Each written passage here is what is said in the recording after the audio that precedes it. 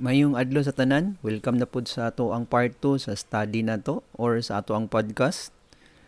Previously, nag-discuss ta regarding sa topic nga seeing eye to eye o daghan ta na balaan ato. Unya, taas man nito ato, di ba? Nakahisgot man ko nga taas unta siya nga study pero giputol lang nato, gibutang nato sa 1 hour kay para i-series of studies na lang nato sa maong podcast. Kini siya actually ang purpose ani nga podcast kay para gini siya sa mga Davidians or para sa mga present truth believers, para sa mga shepherds rod believers. Kung bag-o ka dinhi sa maong mensahe,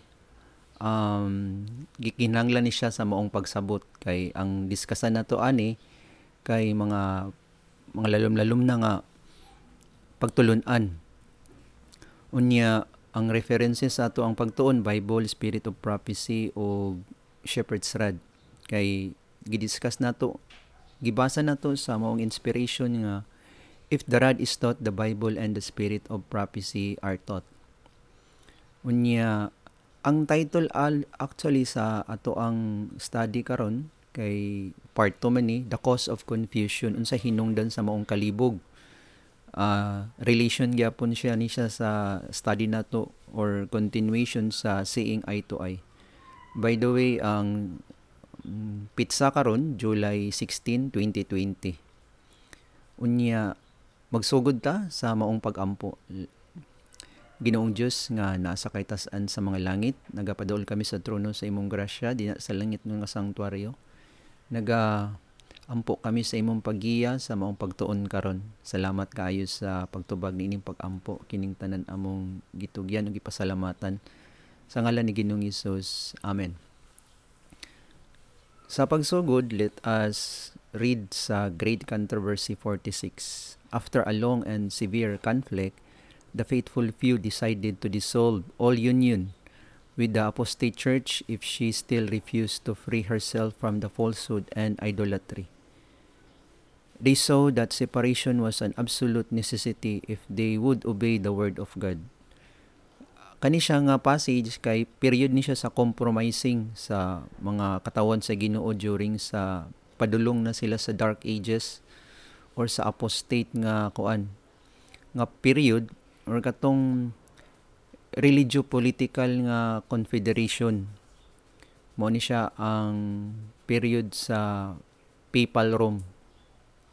They dared not tolerate errors fatal to their own souls and set an example which would imperil the faith of their children and children's children. Para dili matakdan ang ilahang mga kaliwat, ang ilaha pong mga gasunod sa ilaha, it is very necessary sa mga leaders nga mo separate yun sila sa apostate nga church. To secure peace and unity, they were ready to make any concession consistent with fidelity to God. But they felt that even peace would be too dearly purchased at the sacrifice of principle. If unity could be secured only by the compromise of truth and righteousness, then let there be difference and even war. Di yun pwede nga to para lang nga ma-secure nato ang unity pero makompromise nato ang truth, dili na lang. Ang tambag din sa inspiration nga dapat na adyoy away, panag-away jud sa duwa, separation. Kay di jud pwede makipag-alliance ang Ginoo sa mga unbelievers or especially tong nagtuo sa mali or di mao nga pagtulun-an. Mao pud ni siya karon nga naay grupo pud sa Davidians in connection sa ato ang gibasa sa Great Controversy 46 nga kadala sila sa minsay sa gitawag nga unification. Nindot man ang tumong sa ilahang ilahang grupo nga ma-unify tanan ang mga independent groups of Davidians. Pero ang problema kay kini bang unification nga gidala sa isa ka grupo kay sa Ginoo ba? Kining revival and reformation, primitive ba nga revival and reformation? Actually, kung tan-aw nimo ang ilahang plataporma, maayo kayo, pero di siya pwede. Dili yun pwede nga mag-unify ang grupo nga gadala sa mensahe nga sukway pod sa isa ka grupo nga gadala pod og mensahe. Pwede lang sila magkausa kung pareho silang pagtulunan. I hope you get what I mean sa maong pasabot ani. Kay mao maning nahitabo sa una sa mga Christians nga there is this confederation ba sa mga unconverted o converted. Ang backsliding Christian o ang mga pagan kay compromise magud ni ang Christianity during sa papal Rome. Diid sila mosugot sa maong compromising, busa nakipag-separate yun sila. Ingon din nga, if unity could be secured only by the compromise of truth and righteousness, then let there be difference and even war. Mao po na karon sa ato daghan mga Davidians nga gipalit nila ang proposal or kining gikuan sa pikas nga Davidian baligya nga unification o daghan pod nag-uban sa ilahang grupo. Pero kana gid siya nga pamaagi kay it is a deception. Kung dili ta kabantay, makuan gid ta unsay tawag ani? Mailad sa Bisaya pa. Remember nga ingon si Jesus sa Matthew 24 sa Signs of the Times, one of the kanang signpost before sa second coming of Christ, we should beware nga dili ta ma-deceive. Many times gi prophesy na ni Jesus Christ nga magbantay mo nga di mo mailad. Kay in fact ingon pagaling dito, even the very elect will be deceived. Grabe gid ay kayong pagpangilad sa kaaway. Unya dili nato mabantayan ning pagpangilad sa maong kaaway kung wala gid ta gakaon sa butter and honey. Balik gyapon ta sa remedy, ang butter and honey. Unsa maning butter and honey to simplify? Mao ni siya ang message sa shepherd's rod. Kinahanglan jud nato tun-an ang rod. Another example na pod, naay mga group of individuals nga mga professionals ni sila nga nakasulod sa rod, mga smart, intelligent ni sila, unya ginalantaw ni sila sa mga brethren nga kuan. Sa education, of course, kuan yun sila higher sa social standing, ginarespeto sila. And then kining mga individuals nga nakasulod karon sa Davidian nga movement, mga zealous kaayo kay inani man yun yung experience, di ba? Kung bag-o pa ta sa rad, zealousness na agid na siya. Kay kita man yun naka-experience.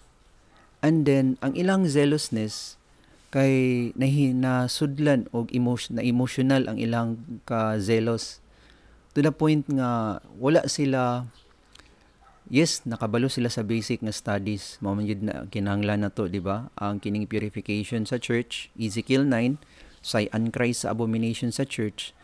Pero dinha ra nila nasabtan ang rad. Ang tanan nga mensahe sa shepherd's rod writings kay wala pa nila nabasa. Meaning, kung dili pa ka grounded sa gitawag nga prophecy, kay ingon ni Ellen White nga prophecy is the foundation of the faith of the Seventh-day Adventist. Unya, kung dili ka founded sa maong prophecy, bisan kabalo ka sa basic nga studies pero wala ka nagtuon sa rod in general, ang tanan writings wala pa nimo gi ila-ila ba, dapat ilhon na nimo karon kay kining mga individuals nga nakasulod, mga gikuan lagi sila, mga people, educated people of higher social standing, ginarespeto gid ni sila, nanggawas man ang mga winds of doctrine na may light na pud nga pagtulunan sa Davidian, mao to gi-entertain nila. Unta wala pa unta sa to nila gi-entertain. Unta ang ila sa untang gi ila-ila ang mensahe sa unta sa rad. Wala pa galing sila na settle jud kaayo sa rad. Nag-entertain na sila sa another na pud nga grupo sa rad. Mao to, they were tossed to and fro sa maong kuan grupo. Unya naka-witness ko ani within sa kuan movement sa Davidian.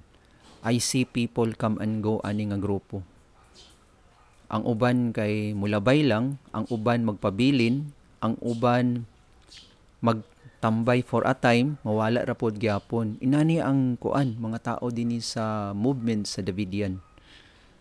Kung sa parable pa ni Jesus, katong parable of the sower, kay numdum ko sa parable of the sower, nga naay foreigner nga anhi dinhi sa Pilipinas, unya kini nga foreigner nagminsay siya sa parable of the sower. Di na ako ni siya malimtan kay gi-record man to nako ang iyahang wali.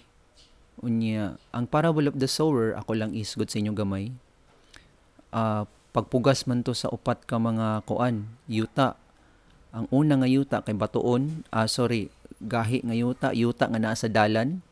Ang ikaduha nga yuta kay sa batuon, ang ikatulo nga yuta sa tunokon, ang ikaupat nga yuta sa maayo. Mauto nga ang katong first nga yuta nga napugasan sa maong liso, wala gito siya nagtubo kay not only nga gahi ang yuta sa dalan, kilid sa dalan, tapos ang liso pa yun kay gikuha sa kuan, langgam. So wala to siya na nagtuo sa message, wala siya na convert sa message. Balik katong duwa, katong mitubo sa bato ug mitubo pod sa tunokon, mitubo to sila. Yes, sa parable mitubo sila pero wala sila nagdugay kinamatay. Unya, ang katong ikaupat is mao tong maayo nga yuta kay pagpugas sa liso mitubo din siya ug mibunga. Bali ang lesson atong kuan permero, wala to silang Davidian. Ang first nga napugasan, wala na Davidian kay gikuha man ang liso sa maong langgam. So mao to sa ilang mga tao nga nakadungog sa minsay sa Davidian. It might be nga pinaagi sa lecture, nakadungog sila pero wala sila mituo sa Davidian nga minsay, or it might be nga nakadungog sila sa mga pastor, attack sa pastor nga kining Davidian bla bla bla bla bla bla, mao nga di na sila motuo sa Davidian kay tungod mao man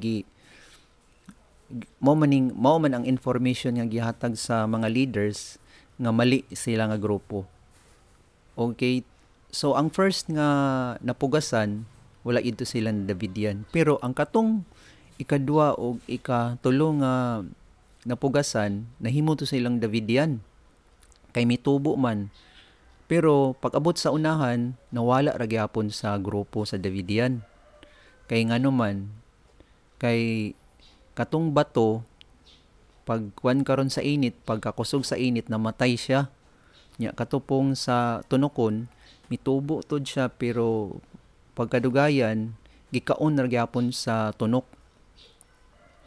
So mao to siyang nahitabo nga ang duha ka mga storya sa parable nga pagpugas na Davidian pero nawala ra gyapon. Pero katong ikaupat mo tong maayo nga Davidian kay nagpabilin jud sa movement, nagpabilin sa ministry.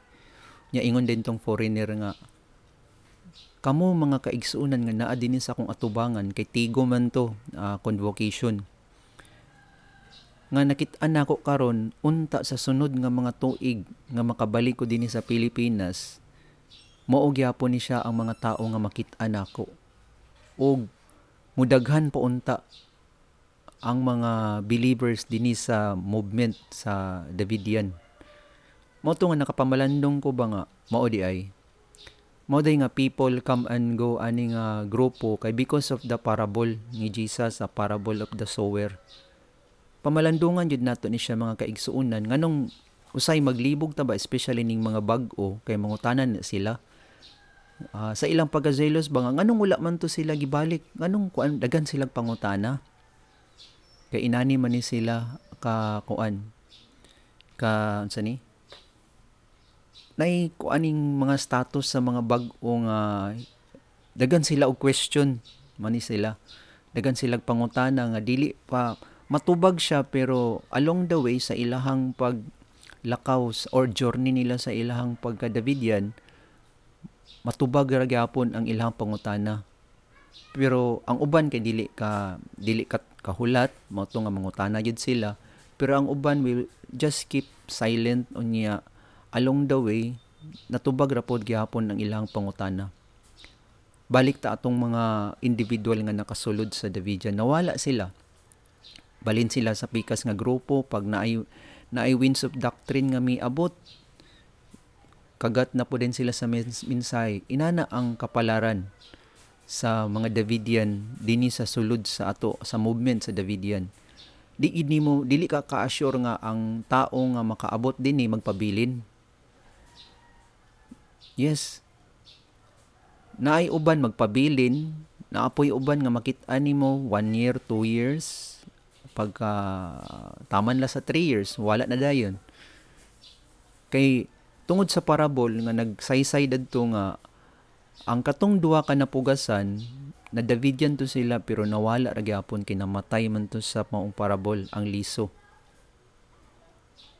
Unya, dinhi gid to sa ikaupat nga magpabilin gid to sa grupo sa Davidian sa movement niini. Unya, ang gitambag sa ato ang propeta sa messenger sa Ginoo nga kinahanglan jud nato nga magtuon. Mao jud na siya ang susi sa kahibalo sa kaalam kay magtuon ta. Ang paningkamot sa yawa kay mabisi jud ang tao. Yes, mabisi jud ang tao. Dili lang pud nato ihatag ang pagtuon sa mga leaders, mga paid nga mga workers or mga ministro. Dili nato ihatag ang pagtuon sa ilaha. Kundi kita jud mismo ang magsusi niini. Kay ang pag-decide ani kay kita man. What if kung sa ato ang decision kay dili mao ang ato ang pagsusi ba nga pamaagi, kinsa may basulon ra ba nato ang Ginoo sa unahan? Instead, unta nga gitagaan naman ta sa Ginoo sa maong pamaagi nga makasubay ta sa sakto nga dalan. Ang remedy sa katong kalibog dadto sa previous nato nga gisaysay kay mao to ang Zechariah 4, ang only system nga CI2 ay ang katawan sa Ginoo ug katupong pagkaon sa universal dairy nga butter and honey. Okay, dinita sa Zechariah 4. Balik na pud ta niini. Nakoy basahon sa Timely Greetings Volume 1, 14, 22 and 23. The symbolism therefore points out the system which heaven has ordained for dispensing the word of the Lord to His church. Sa ato pa ang langit jud mo'y nagsugo ani nga mao ni siya ang sistema nga sundon nato. That the spirit of prophecy at work is the only remedy against isms in the church and in the world. Pait yung gay ni siya sa kating term nga to the church and to the world. Dinintas kalibutan. Sa ato pa, ang minsay di ay sa Shepherd's Rod o ang minsay ni Ellen White, maorgid ni siya ang makaluwa sa kagalibutan. Pero kung tanaw na to, karon wala jud nangita ang churches sa tibuok kalibutan, ang Christian churches in general sa maong spirit of prophecy. Tinuod jud na siya. Very foreign kay sa ilang spirit of prophecy kay tungod ni siya sa mga leaders sa ilang iglesia ba. Di ba isa sa hinungdan nganong nagkabahin-bahin ang mga churches karon kay tungod sa mga uninspired leaders. Kay wala sila gatuo sa spirit of prophecy. Muning kapait jud kaayo jud. Muning kahimtang sa Christendom, sa Christianity. Kay wala gaampo sa gitawag na spirit of prophecy.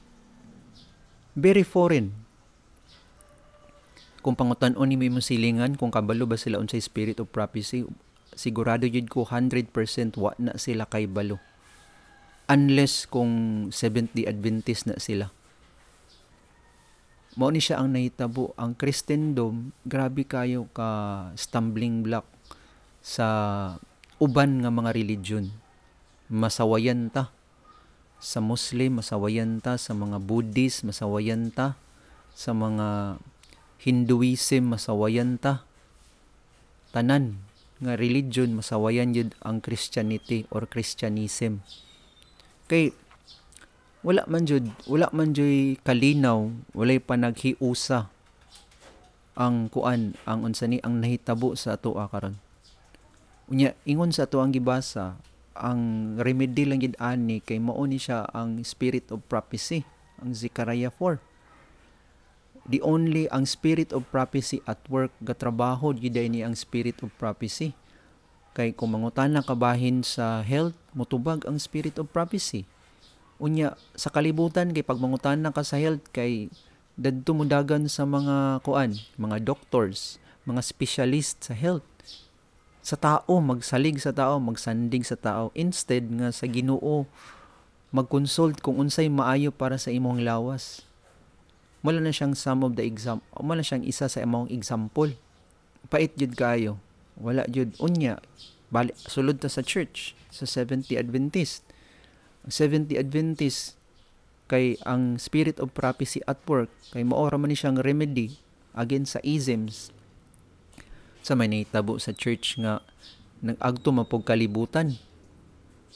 Ingon sa volume 5 nga the testimonies are unread and unappreciated, doubt and disbelief, o ingon pa dadto nga slighted and disregarded. Unsaon na lang ni padulong sa kalibutan ang iglesia nato.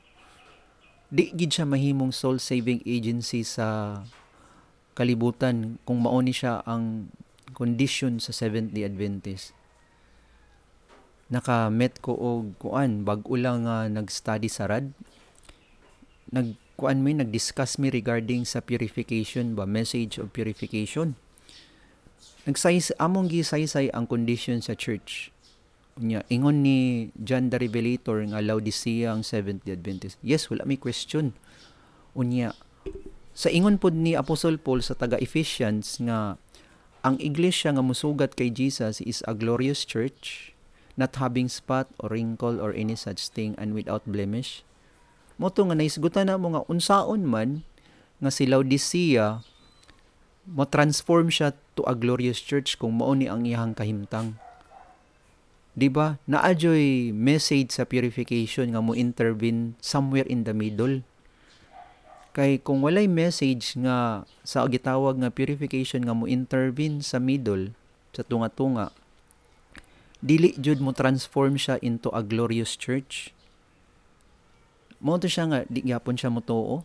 Kay I don't know unsa ang iyang standing ano di siya motuo kay siguro nakadungog prior sa ako before niya na-meet ko, naka-encounter naman siya og mga Davidians before.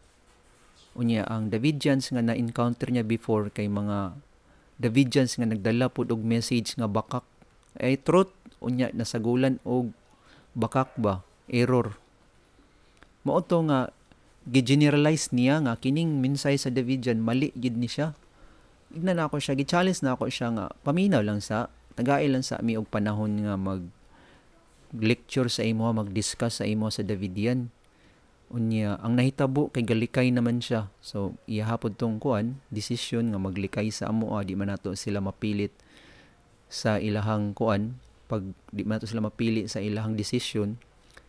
Mao to nga, balik ta sa maong purification nga, ang Laodicea, naadyoy kanang mahitabo nga matransform siya nga mahimo siyang glorious nga church pero mag-intervene yun somewhere in the middle ang message sa purification. Mao ni siya ang minsay sa Shepherd's Rod misulod. Pero dili gid nila dawat ang minsay sa Davidian tungod pod siguro sa mga bad reports nga nagikan sa mga pastors sa church. Labi na i-present dayon sa mga leaders or sa mga ministers ang nahitabo ni David Koresh dadto sa sa Texas. Muna nga pait yung kaayo yun. But then balik ta din nga giingon nga ang remedy, ang spirit of prophecy at work na naa sa sulod sa church ug sa kalibutan. Those who do not avail themselves of the golden oil and those who continue ever to hunt for some kind of oil, or whoever try to extract their own, will of course drop into the pit with the earth, opens her mouth to swallow up the flood. Then it is that ism breathers and ism seekers shall forever pass away. Obviously, the system of Bible interpretation described by Zechariah is the only Lord system. It is the only remedy of isms and discord among Christians. Thus it is that his watchmen shall lift up the voice with the voice, together shall they sing, for they shall see eye to eye when the Lord shall bring again Zion. Isaiah 58:2. Dini napunta sa kondisyon sa Davidian. Kay ang trap manggod ni Satan sa Seventh-day Adventist that they are rich and increase with goods and have need of nothing. Ay na mo pagpangitag kamatuoran kay kompleto na. Naapoy trap si Satan sa Davidian. Niya ang trap ni Satan kay rich and increase with goods and that you are what? Poor in truth. Nga kulang pa mo sa maong kamatuoran. Akong utrohon ang trap ni Satan sa Seventh-day Adventist nga motong sa Laodicea nga puno na sila sa kamatuoran, while ang trap ni Satan karon sa Davidian nga kulang pa mo sa kamatuoran. Basahon nato ni siya sa 12 Symbolic Code 2:10. Now, we really are enriched with truth if we have studied and assimilated what has been given for us. Gibasa na ako ni siya sa mga sa tigom sa Davidian, unya ingon sila nga puno na tas kamatuoran, Brother Ayan, pero kung gitun-an nato o gikinabuy-an nato ang kamatuoran. Kung yes, wala man tay question ana kay ang enrich galing nga definition kung tan-aw na nimo sa dictionary, abundant na siya. Bali sufficient na ato ang minsay from 1930 to Ezekiel 9, ang minsay sarad. Kay gusto nila ipagawas ba nga after sarad na pa joy mensahe nga ipadala sa Ginoo. So sa ato pa misulod sila sa maong trap ni Satan nga poor in truth. Ingon din nga abundant na ta sa kamatuoran.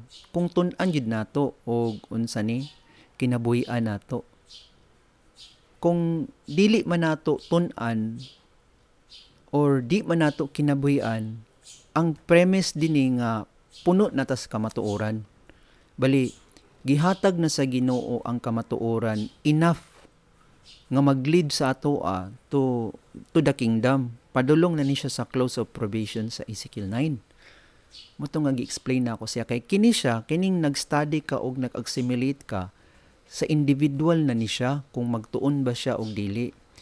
Kaya ang individual dili siya puno sa kamatuoran kung wala niya gitun-an o wala po niya gikinabuhi-an. Pero naana ang kamatuoran nga gihatag sa Ginoo sa movement sa Davidian. Dili na pasabot nga kung wala ka nag-study, wala ka nag-assimilate or wala ka nagkinabuhi sa kamatuoran, kulang pagyapon ang message sa Davidian. Dili na moong pasabot.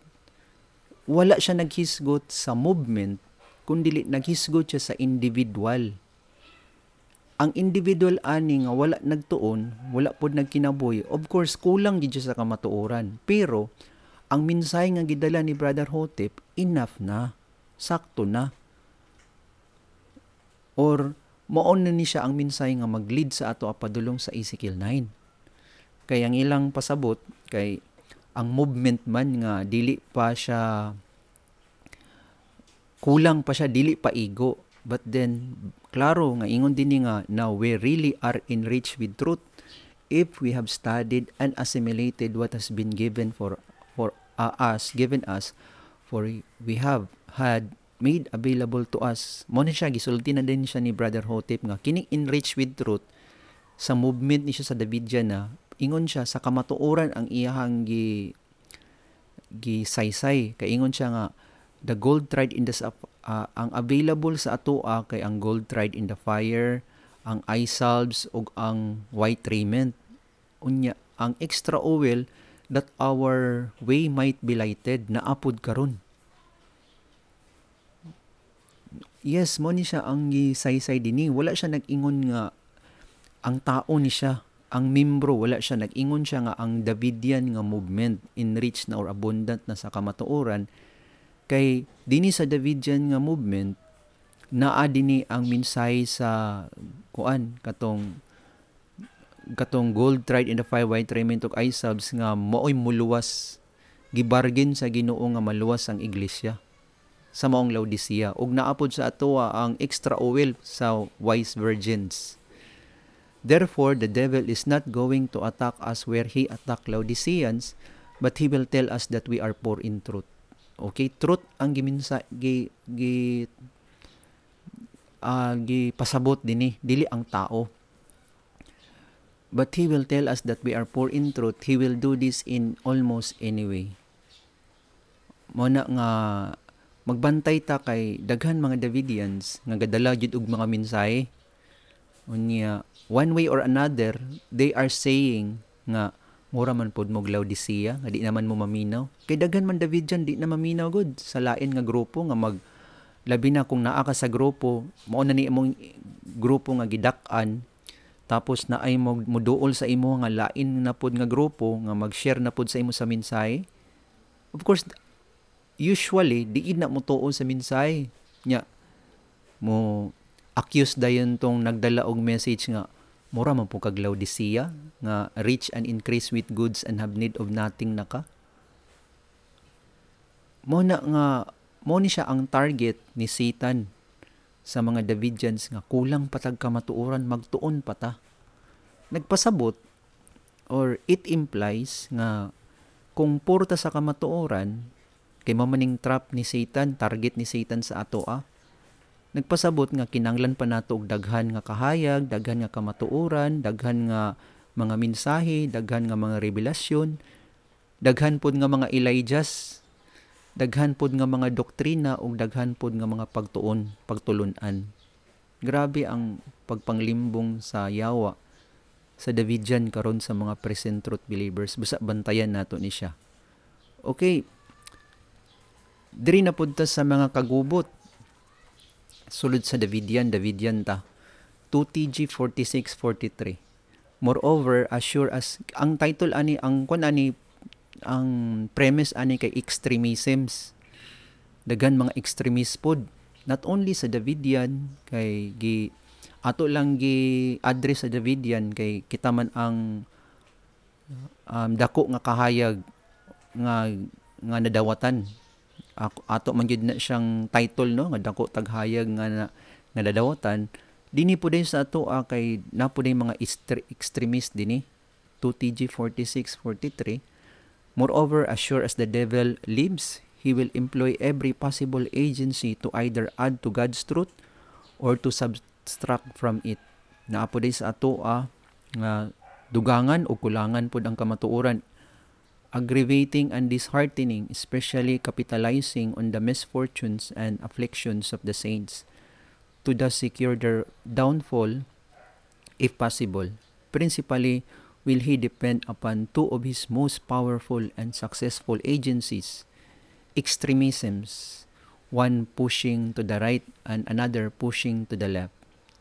In an effort to scatter as many as possible away from the center path of light, he will endeavor to drive one class into the fires of fanaticism and to plunge another class into the icy waters of unconcern. Muna siya ang target, no? Ang kining extremism sa atoa nga naay duha ka side. Ang isa nga side kay walay pakialam, ang isa pod nga side grabe ka init.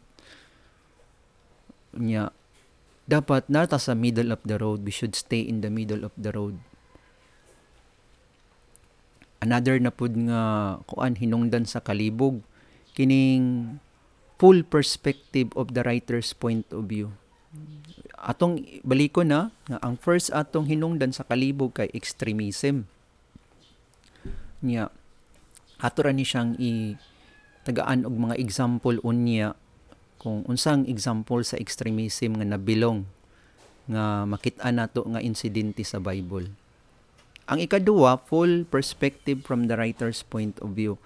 Kani sige kagamit na ako ni siya nga passage pirmi labi na katong naay grupo nga mga lahi nga Davidian kani magamit yun na ako ni siya kay actually kining uban nga grupo nga Davidian passages raman pod ni Brother Hotep ang ilahang gamiton nya ato apod kay passages ra pod ni Brother Hotep.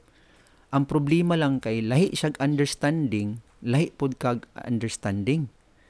So nagkagubot mo karon sa gitawag nga writer's point of view. Ang writer dili na siya maka-explain karon kay patay naman siya. Labi na si Brother Hotep nga mao siya ang nag-interpret, patay naman siya, dili man siya mo badlong sa katong nag saysay sa iyang interpretation nga mali to. So mo nang there is this confusion regarding sa writer's point of view. Third track 91. The most common cause of doctrinal confusion among Bible students lies in their so very frequently failing to view a subject in full perspective from the writer's point of view. Mao ni siya ang common cause of doctrinal confusion among Bible students. Common yun ni siya. Failing to view a subject in full perspective from the writer's point of view. A failing which results in their seeing it from some foreign standpoint, so narrowing their view that instead of gaining the writer's idea on the subject, they gain a false idea on it. And if the idea be to their liking, they magnify and zealously promote it as truth. Whereas if it be not to their liking, they vigorously oppose it and then lay it to the responsibility of the writer. Bantayan nato ni siya kay kita man jud we should be vigilant nga mga Davidian. Unya maka-encounter jud ta ani along the way sa ato ang spiritual journey nga makamit og Davidian. Unya dinhi na ta magbangi karon sa writer's point of view. Unya naghatag og example si si Brother Hotep katong peacock. Kining father and son, isa ka adlaw giuban sa father ang iyang anak sa zoo. Unya karon kay ang nakit-an sa bata nga uban ang iyang papa kay ang peacock ani kay nagtalikod. Okay? Mo ni siya ang nagtalikod ang peacock. So sa ato pa nakita niya ang sampot, ang rear ba, ang back lang sa peacock. Unya kini ra bang back og front sa maong peacock kay murag pareho ra ba? Kay di ba nakita man mong peacock? Unya nangutana ang bata, ingon ang bata sa iyang papa nga, pa unsa na siya pa nga mananap? Ingon niyang papa nga, peacock na siya nak. Peacock din na siya. The next day, nag-agto na pod sila sa zoo ang bata, pero this time ang iyang kauban niyang mama. Nangutana na pod ang bata ba niya. Karon ang peacock kay wala na nagtalikod, nagatubang na siya. Nangutana ang bata ba nga, ma, unsa na siya nga mananap? Ingon din ang iyang mama nga, peacock na nak. Karon naglibog ang bata kay ang first niya nga nakit-an ang peacock nagtalikod. Karon uban niyang mama nagatubang na. Naglibog ang bata, ingon ang bata nga dili man na peacock ma kay lahi man tong peacock nga nakit-an nako uban si papa. So mao pod na ang Christianity, ang Christendom nga instead nga peacock ra siya, libog-libugon na jud nato atong utok, atong hunahuna ang atong standing ba nga maura manunta na siya. Galing ang view lang nga nakita nato kay sa likod. Ang sa pikas pod nga view, ang nakita nila ang atubangan. And they don't go along with each other. I hope you get what inspiration is illustrating sa maong peacock. Dini na punta sa understanding the proper context. Kining out of context pod. Sipyat gyapon ang kadaghanan ani. Let us read sa Answerer Volume 1, 48. Remember too that the practice of comparing statements stripped of their context is fundamentally disingenuous and leads today to as many perversions and misapplications of truth as does the deliberate resting practice in Satan's challenge to Christ, "If thou be the Son of God, cast thyself down, for it is written, He shall give His angels charge concerning thee, and in their hands they shall bear thee up, lest at any time thou dash thy foot against a stone." Matthew 4:6. Nagamit tuod ang yawa o teksto sa Bible pero out of context. Okay? Mao gyapon ni siya. Sipyat gyapon ta ani sa ato ang pagsaysay sa Bible or pagsabot sa Bible kay it might be nga out of context ang ato ang pagsaysay niini. Busa bantayan nato ni. Daghan gyud ta bantayan as as students sa maong Bible. Isa ka lain na pud nga kalibog kining pagtimbang-timbang sa maong ebidensya. Volume 5 page 675. God does not propose to remove all occasion for unbelief. He gives evidence. Mohatag gid ang Ginoo og ebidensya. Ingon pa sa passage sa inspiration nga, count the evidences before firing, which must be carefully investigated with a humble mind and a teachable spirit, and all should decide from the way of evidence. God gives sufficient evidence for the candid mind to believe, but he who turns from the way of evidence because there are a few things which he cannot make plain to his finite understanding will be left in the cold, chilling atmosphere of unbelief and questioning doubts, and will make shipwreck of faith. Okay, kining ebidensya yun. Another example. Later na lang nato maghatag-tag mga evidences. Maghatag ta og mga examples. Okay, way of evidence, isa po ni siya sa kalibog.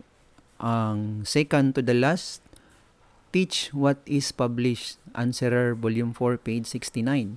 It is imperative, therefore, that every present truth believer teach and practice only present truth. Teach not short nor beyond what is published. Weave not into it private interpretations or constructions, theories, and ideas, and do nothing less or nothing more than what the message calls for. Ang ato lang itudlo, ang nasulat lang. Karon kay nasulat man sa Shepherd's Rod. Kung unsay nasulat sa Shepherd's Rod, mora na tong itudlo. Kay ang Shepherd's Rod mao may gadala sa presente nga kamatuoran. Bali, ang presente nga balita mo'y kinahanglanon sa mga tao, dili tong karaan nga mga balita. I-publish ba ni siyang presente nga balita? I-publish yun na siya. Busa, itudlo nato ang balita nga na-publish karon. Teach what is published.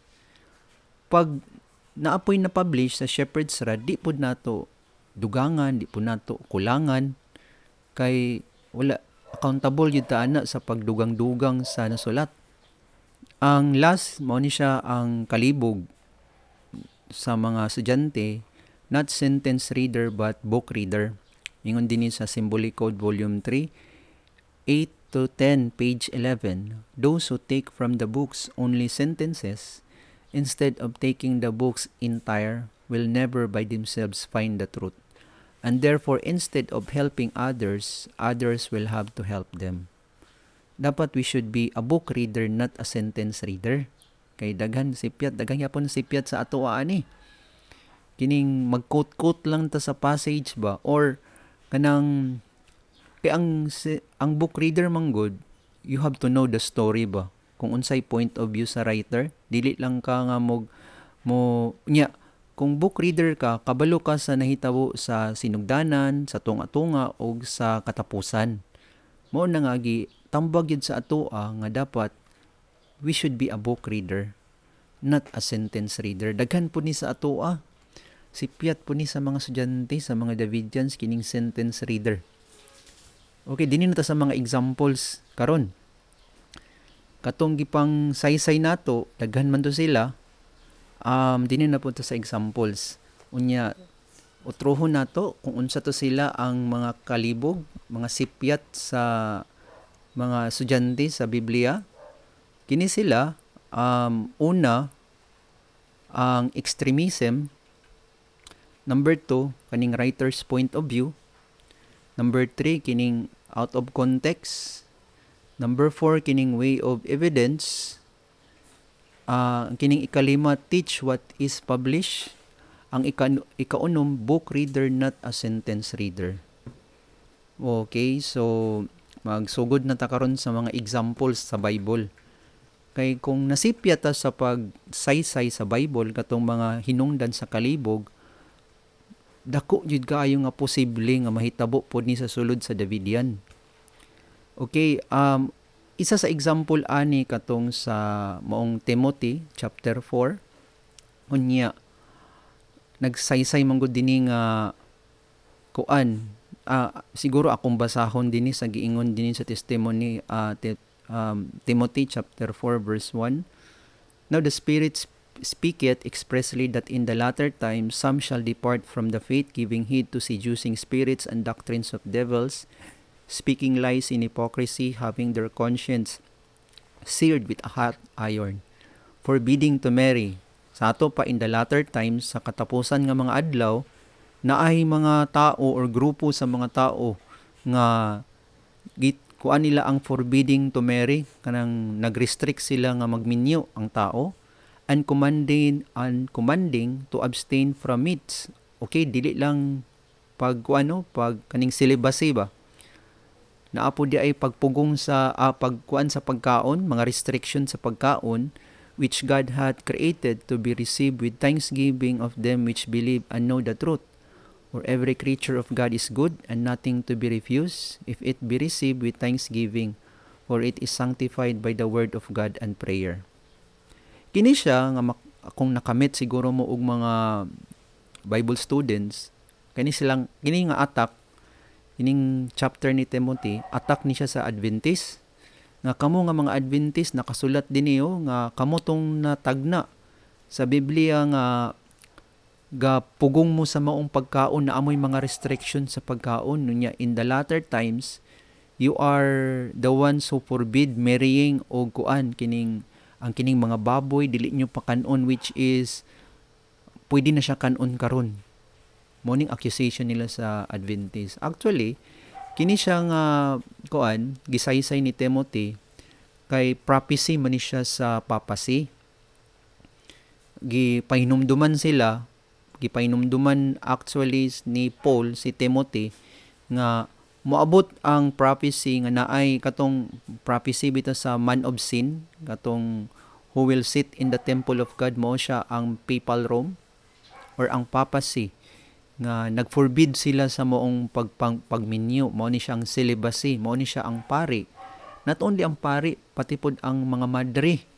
Unya nag-abstain pod sila og pagkaon sa karne. Unsa man ni siya kaning pag-abstain sa pagkaon og karne. Kay during sa Catholic nga teaching nga during sa Lenten season kining Bernie Santo, ginabawal sa ilaha ang pagkaon og karne. Busa bitaw nga during sa Lenten season binignit ra na sila. Sa ato pa kini siya nga passage dili ni applicable sa Seventh-day Adventist, but applicable ni siya sa Catholic or sa papacy. Isa ni siya nga kalibog nga sabton nato. Another na po nga kalibog nga example kay sa Acts chapter 7:55. Kaning ingon dinhi nga, but he being full of the Holy Ghost looked up steadfastly in heaven and saw the glory of God and Jesus standing on the right hand of God, and said, behold, I see the heavens open and the Son of Man standing on the right hand of God. Kini siya nga accusation gyapon sa Adventist, kining mga grupo nga gi-accuse nila ang Adventist nga mali ang teaching sa Adventist kay nagtuo sila sa gitawag nga sanctuaryo or heavenly sanctuary. Unya basahon din nila ang Acts chapter 7:55 and 56 nga nasulat din nga si Jesus wala sa sanctuary, but actually naa siya sa trono nga naglingkod tapad sa iyang papa or tapad sa iyang amahan. So ilada yung i-accuse nga nawa wala joy heavenly sanctuary, di na mao ang gitudlo sa Adventist nga heavenly sanctuary kay dinhi sa gibasa nato si Jesus Christ sits at the right hand of the Father. O asa man ang sanctuary din na? Dili man ni sanctuaryo. Yes, tinuod sila sa argument. Wala man yun, dili man yun ni sanctuary. Kay kini siya ang gipasabot ani sa maong Acts kay sa understanding nato sa Seventh-day Adventist, pagsaka ni Jesus Christ sa langit, after sa iyahang resurrection, after sa 40 days niya nga vacation, dinhi sa yuta, after sa iyang resurrection, pagsaka niya sa langit, wala man siya misulod sa sanctuary nga throne. Dadto man siya nga dadto man siya gisulod sa administrative throne sa Revelation 22. Kay kung tan-aw na nimong Revelation 22, muna siya ang administrative throne sa maong Father o sa maong Son. Di gyapon sila kalusot sa ilahang kuan. But later on, after nga dawat sa Father si Jesus, later na dayon sa panahon, gibalin din silang duwa sa sanctuary nga throne. Okay, diri na punta sa rapture. Kining rapture sa Luke chapter 17, 34 and 37. I tell you, in that night there shall be two men in one bed, the one shall be taken and the other left. Two women shall be grinding together, the one shall be taken and the other left. Two men shall be in the field, and the one shall be taken and the other left. And they answered and said unto him, Where, Lord? And he said unto them, Wheresoever the body is, thither will the eagles be gathered together. Nya, kini siya ang mga Pentecostal, gina-interpret ni nila nga secret rapture ni siya. Pero actually, kini siya nga insidente sa Luke chapter 17 sa gibasa nato, dili ni siya secret rapture, mao ni siya ang Ezekiel 9. Sa ato ang understanding, the ones who were left are the righteous, and the ones who were taken, mao to sila ang mga wicked. Kay ingon din sa verse 37 nga, nangutana ang disciples nga, asa man tong gikuha? Ingon din si Jesus Christ nga, and he said unto them, wheresoever the body, kay ang lawas, meaning ang kung asa ang lawas, thither will the eagles be gathered. So sa ato pag hukman sila sa Ginoo ang gipangkuha, gipatay to sila. Unya ang nabilin mao to ang 144,000. Again, there is this confusion sa Christendom kung dili gid nato gamiton ang golden bowl ug ang butter and honey, ang universal dairy. Another example, kini pong pagkaon, kining subject sa pagkaon nga dili na actually hugaw, kay ang makahugaw actually kay dili man tong musulod sa imuhang baba, kun dili ang mugawas man may hugaw. Nya basahon din nila ang Matthew chapter 15 verse 11. Not that which goeth into the mouth defile a man, but that which cometh out of the mouth, this defile a man. Actually, ang point of view sa writer ani kay katong kuan, tong pagpanghugas ba, ceremonial washing, kay nagbuhat magunig balaod ang mga Hudiyo nga ginadili ang pagkaon kung wala ka ng hugas. Mao to nga gisaysay ni Jesus Christ nga dili man makahugaw ang isulod nimo, ang makahugaw man kato mamugawa sa imong baba. Dili ang context ato ang pagkaon nga restriction sa dietary nga balaod, dili. Ang iha ato girebuke to ni Jesus tungod sa maong ceremonial washing nga nag-impose silag balaod nga wala gisaysay sa Ginoo. Bali tradition to, balaod to siya sa iglesia nga dili balaod sa Ginoo. Kaya nag-impose man sila sa ilang mga balaod sa sulod sa church. Okay, naagaling diri sa 15 verse 1 and 2 ang tubag. Then came to Jesus scribes and Pharisees, which were of Jerusalem, saying, Why do thy disciples transgress the tradition of the elders? For they wash not their hands when they eat bread. So mauto nga kuan to siya, balaod to siya sa mga Hudiyo, balaod to siya sa mga leaders, sa mga scribes, sa mga Pharisees. Pero dili to siya balaod sa Ginoo, kay nag-impose magud ni sila og mga balaod nga gihigpitan nila ba ang burden karon kay ginapasa nila sa mga tao. Another incident sa Acts chapter 10 verse 10 to 16. Unya kato ni siyang nagdamgo si Peter unya naay basket nga full of unclean nga mga animals. And he became very hungry and would have eaten, but while they made ready, he fell into a trance. And so heaven opened, and a certain vessel descending unto him as it had been a great sheet knit at the four corners and let down to the earth, wherein were all manner of four-footed beasts of the earth, and wild beasts, and creeping things, and fowls of the air. And there came a voice to him, Rise, Peter, kill and eat. And Peter said, Not so, Lord, for I have never eaten anything that is common or unclean. And the voice spake unto him again the second time, What God hath cleansed, that all that thou common. This was done thrice, and the vessel was received up again into the heaven.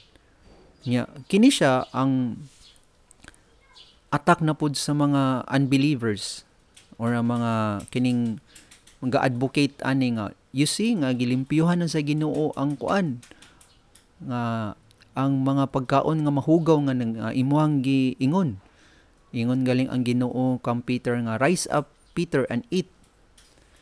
Unya actually si Peter wa yun siya mikaon kung atong sabton sa verse 28 siya nga Lord wala pay hugaw nga nasulod sa ako ang kuan ba. But then ingon dayon siya nga ang kuan ato ang point of view sa writer ato kay sa verse 28 let us read. And he said unto them, No ye know how that it is an unlawful thing for a man that is a Jew to keep company or come unto one of another nation. But God had showed me that I should not call any man common or unclean. Ang pasabot day ani kay dili di ay ang mananab, ang meaning day ato is katong mga Gentiles nga mga tao kay gilimpyuhan na sa Ginoo because of the gospel nga message. Di dito literal kundi illustration to siya, symbolical to siya. Another na pud nga example nga dinhi na pud sa kuan kang Timothy. Letter na po ni Paul kang Timothy kay ang Adventist babae man ang propeta unya ang attack na pod nila nga wala may propeta or leader sa iglesia nga babae. Basahon din nila ang Timothy 1 Timothy 2:12 nga ang babae should keep silent sa sulod sa church. Actually ang senaryo ani kay there is this confusion sa sulod sa church sa ilahang time, sa early Christian church, kay nabubuan man sila sa Pentecostal power, sa Holy Ghost, sa Holy Spirit. So, katong mga spiritual gifts nga na sa church, ang isa kay ga-prophesy, ang isa pod ga-interpret pod sa maong gi-prophesy. Mao to nga gipa-keep silent sila ni Apostle Paul sa sulod sa church. Pero wala nagpasabot nga di na sila pwede mag-prophesy. Manong pasabot ato. Gimisinterpret lang nila kay actually kung tanaw na to ang Bible, if we will read the Bible, dili lang tang sentence reader but a book reader, naapoy mga prophet sa Ginoo nga mga babae nga gigamit niya. Ingon dinhi nga sa Judges 4, basahon na ako And Deborah, a prophetess, a wife of Lapidot, she judged Israel at that time. And the children of Israel came up to her for judgment sa Judges 4 and 5. This woman held a man's position being a judge of God's people which is equivalent to a king. not only a king, but she was a prophetess as well. Again, we read in Luke 2:36 and 37, and there was one, Anna the prophetess, the daughter of Phanuel of the tribe of Aser. She was of a great age and had lived with an husband 7 years from her virginity, and she was a widow of about 84 years, which departed not from the temple but served God with fastings and prayers night and day. Also, wife of Shalom, being a prophetess, taught Israel and controlled the college. Mabasa na siya sa 2 Kings 22:14 and 16. Philip the evangelist had 4 daughters who also did prophesy. You can read that sa Acts 21:8 and 9. Busa, ang ilang accusation nga walay prophet, na ay prophet nga babae. Kay daghan kay evidences nga mugamit day gyapon ang wala man ang gakuan ang Ginoo sa gender. Lalaki or babae, kung nakit-an sa Ginoo, pwede magamit sa Ginoo, himuon niyag prophet. Another incident na pod kining sa Hebrews chapter 8 nga ang balaod sa Ginoo nga wala na, dili na abiding ang 10 commandments, kay sa sulod sa 10 commandments naamang ko din na ang Sabat, o na nga basahon din nila ang Hebrews chapter 8:13 nga wala na ning balaod nga 10 commandments, kay duha na lang ang balaod karon nga nagpabilin, ang love to God and love to man. Ingon din nila pagbasa ani in that sa verse 13 sa Hebrews 8, in that he saith, a new covenant he hath made, the first old, now that which decay and wax old is ready to vanish away. Kining old covenant, kining Old Testament nga kuan nga kabinan sa Ginoo ang 10 commandments, sa ngadto-ngadto mawala ra ni siya, mahanaw. Unya, ingon din i-continue din nila ang chapter 9 verse 1, pero but dira ra sila mohunong sa verse 13. Pero sa continuation sa 9 verse 1 to 3, ingon din nga, then verily the first covenant had also ordinances of divine service and worldly sanctuary. Ang point of view di sa writer ani kay out of context man siya ang iyahang gi-quote. Dili di ang 10 commandments ang mawala, ang sanctuary di ay nga earthly mo'y mawala. Verse 2, for there was a tabernacle made, the first wherein was the candlestick and the table and the showbread, which is called the sanctuary. And after the second veil, the tabernacle which is called the holiest of all. Busa, gisaysay din sa chapter 9 sa beginning sa verse nga ang mawala dili ang balaod nga 10 commandments kundi ang earthly sanctuary. Diid sila kalusot, mao mo guning kalibog gud nila, mangita lang sila pamaagi. Unya mo to nga ingon napoy uban nga si Jesus Christ kay vegetarian, wa gyud siya kaog karne, pero actually kay basahon man gud nila ang Isaiah chapter 7 katong butter and honey, giliteral nila ba, to which dili unta ni siya literal kundi simbolikal man ni siya ang kining butter and honey. Kay ang literal nga butter and honey, wala siya power nga maka balo ka sa maayo o dili maayo, di ba? Sa ato pa spiritual siya nga pagkaon, spiritual siya nga butter and honey ang gipasabot dinhi. Kay ingon dinhi nga yet there is no record showing that Christ's diet was ever of literal butter and honey. There is record though that he did eat of all the sanctified foods that were commonly used by the Jews in his time. And John came, said Jesus, neither eating nor drinking, and they say, he hath a devil. Thus on the Lord himself, John did not eat everything that the Jews ate. As a matter of fact, he lived on locust and wild honey. Nevertheless, the Jews found fault and accused him of being fanatical and out of his mind. But ang gitagaan lang sa Ginoo restriction sa pagkaon, si John the Baptist lang, kay locust and honey raman to yung pagkaon.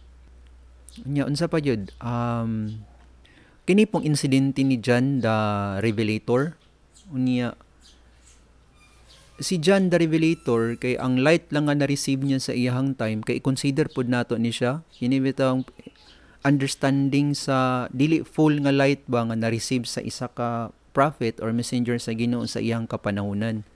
Si John the Baptist dawat siya kamatuoran pero wala siya kabalo sa nature sa coming ni Christ.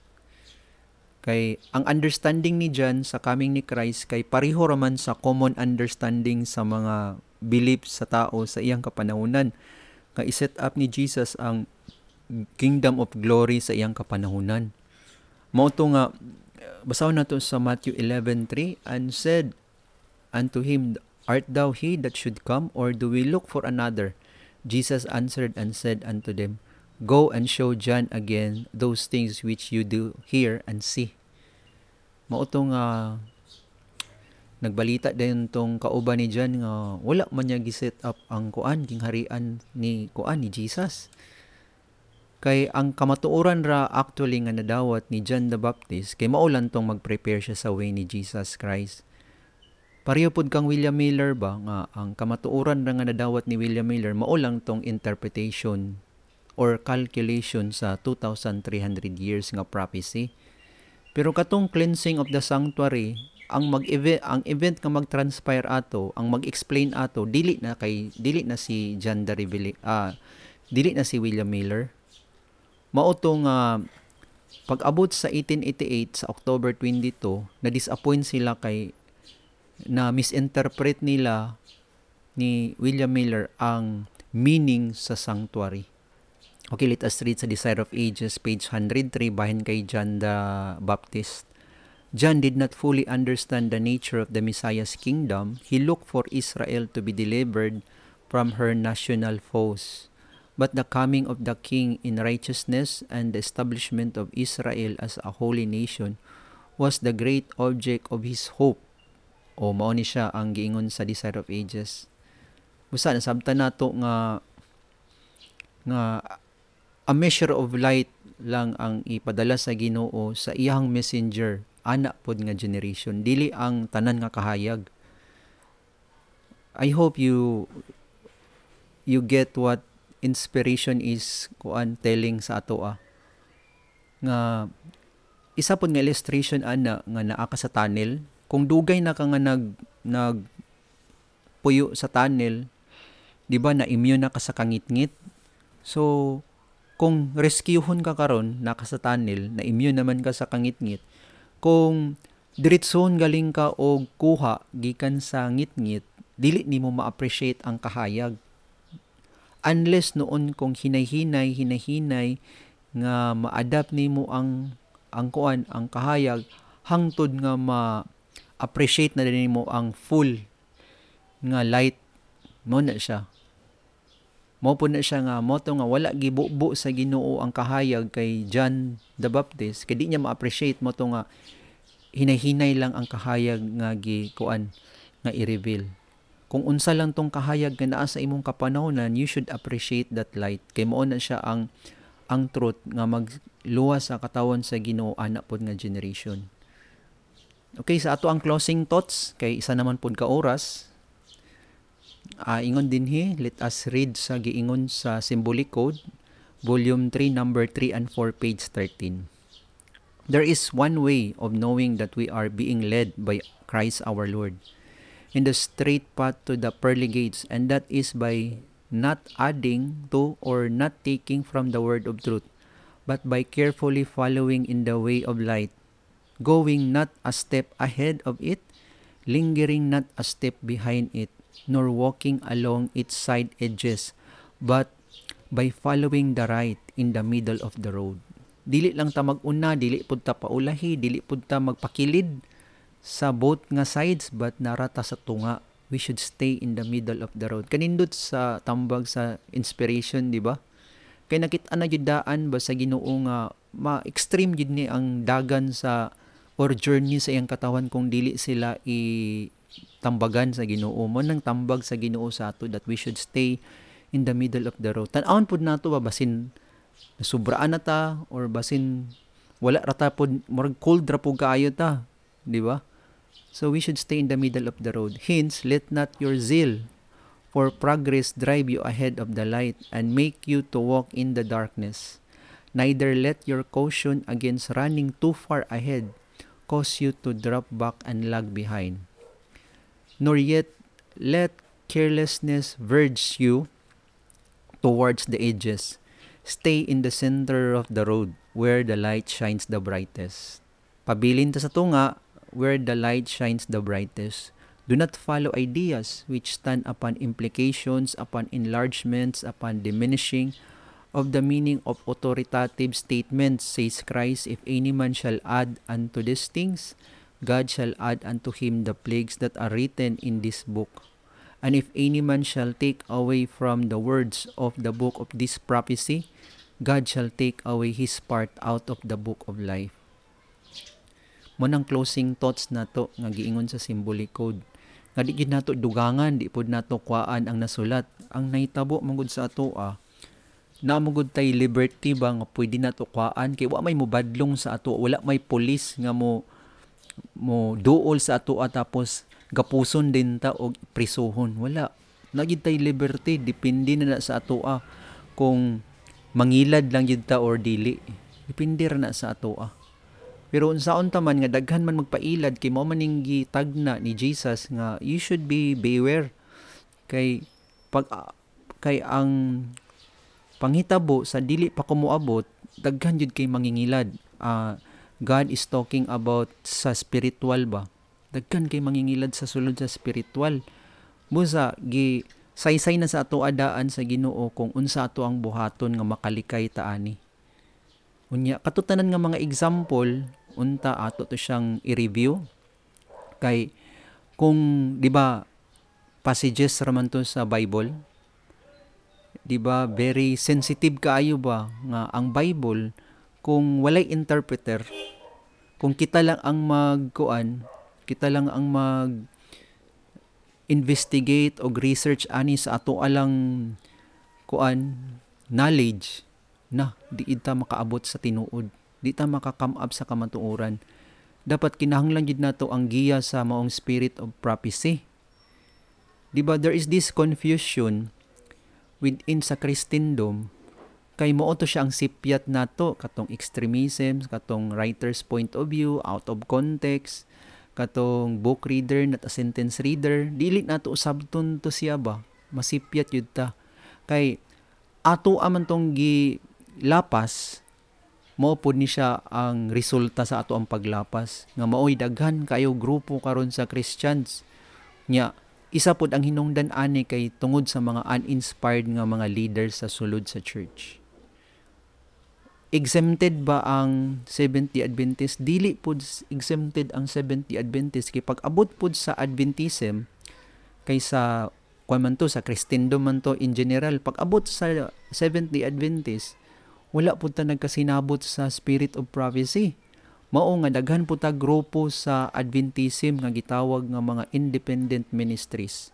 Kay kung nasipyat ang Christendom sa pag-interpret nila sa Bible, nasipyat pod ang kadaghanan dinhi pod sa pag-interpret sa writings ni Ellen White. Nakit-an na pod sa Ginoo nga sipyat mangyapon ni ako mga katawan no kay wala to nila gi-consider ang katong mga tambag nako nga sundon nila. Mao nga nagpadala na pod ang Ginoo og another nga last nga prophet nga mao si anti-typical Elijah nga mao na po yung mag-interpret sa sinulat ni Ellen White. So karon na kuha na interpret na ang Davidian nga mensahe. Ang gibuhat na pod sa kaaway sa yawa, ang trap na pod niya karon mao gyapon ang iyang gibuhat nga effective sa world, sa church ug sa Davidian nga ang iyang trap that you are poor in truth. So kung poor in truth ka na po yung mga mensahe na pod. Ang target niya nga daghan pag mensahe nga i-reveal sa Ginoo sa Davidian. Mao ni siya karon ang Davidian nagka watak-watak gyapon nanggawas gyapon ang mga Davidians kining mga anti-typical Korah, Dathan ug Abiram, mga office seekers. Mao na ni karon. Ingon didto ni Brother Hotep nga the most common cause of doctrinal confusion among Bible students is their failing to view the full perspective of the writer's point of view. Patay na si Brother Hotep. Ang problema na lang nato ani nga pag-disclose kung naatay kalibog sa passage ni Brother Hotep kay ang writer's point of view. Mao na siya jud. Mao na nga daghan Davidians karon kay ang target or ang trap ni Satan sa church ug sa world gibuhat gyapon niya dinhi sa sulod sa Davidian. Og salamat kayo mga kaigsuunan sa pagpaminaw ninyo. Unta daghan ta natun-an sa ato ang podcast sa maong series of studies nato. Salamat kayo sa pagpaminaw og ang Dios magapanalangin sa ato. Mag-ampo sa ta. Ginoong Dios nga naa sa kay tas-an sa mga langit. Nagapasalamat kami sa higayon nga nagtuon na pod kami sa imong pulong. Salamat kaayo sa minsay sa Shepherd's Rod. Tabangi kami nga makakinabuhi kami amahan sa maong mensahe. Ang gihandom yun nimo nga magkaayusang imong mga katawan amid sa division sa sulod sa Davidian. Nagahandom kami nga sa dili madugay makumpleto ra gayud ang imong katawan nga matuman og maging madinaugon ang imong pagtawag sa ilaha. Salamat kaayo sa minsay sa sungkod, labi na sa pagpasaylo sa among mga sala kining tanan among gitugyan o gipasalamatan sa ngalan ni Ginoong Hesus. Amen.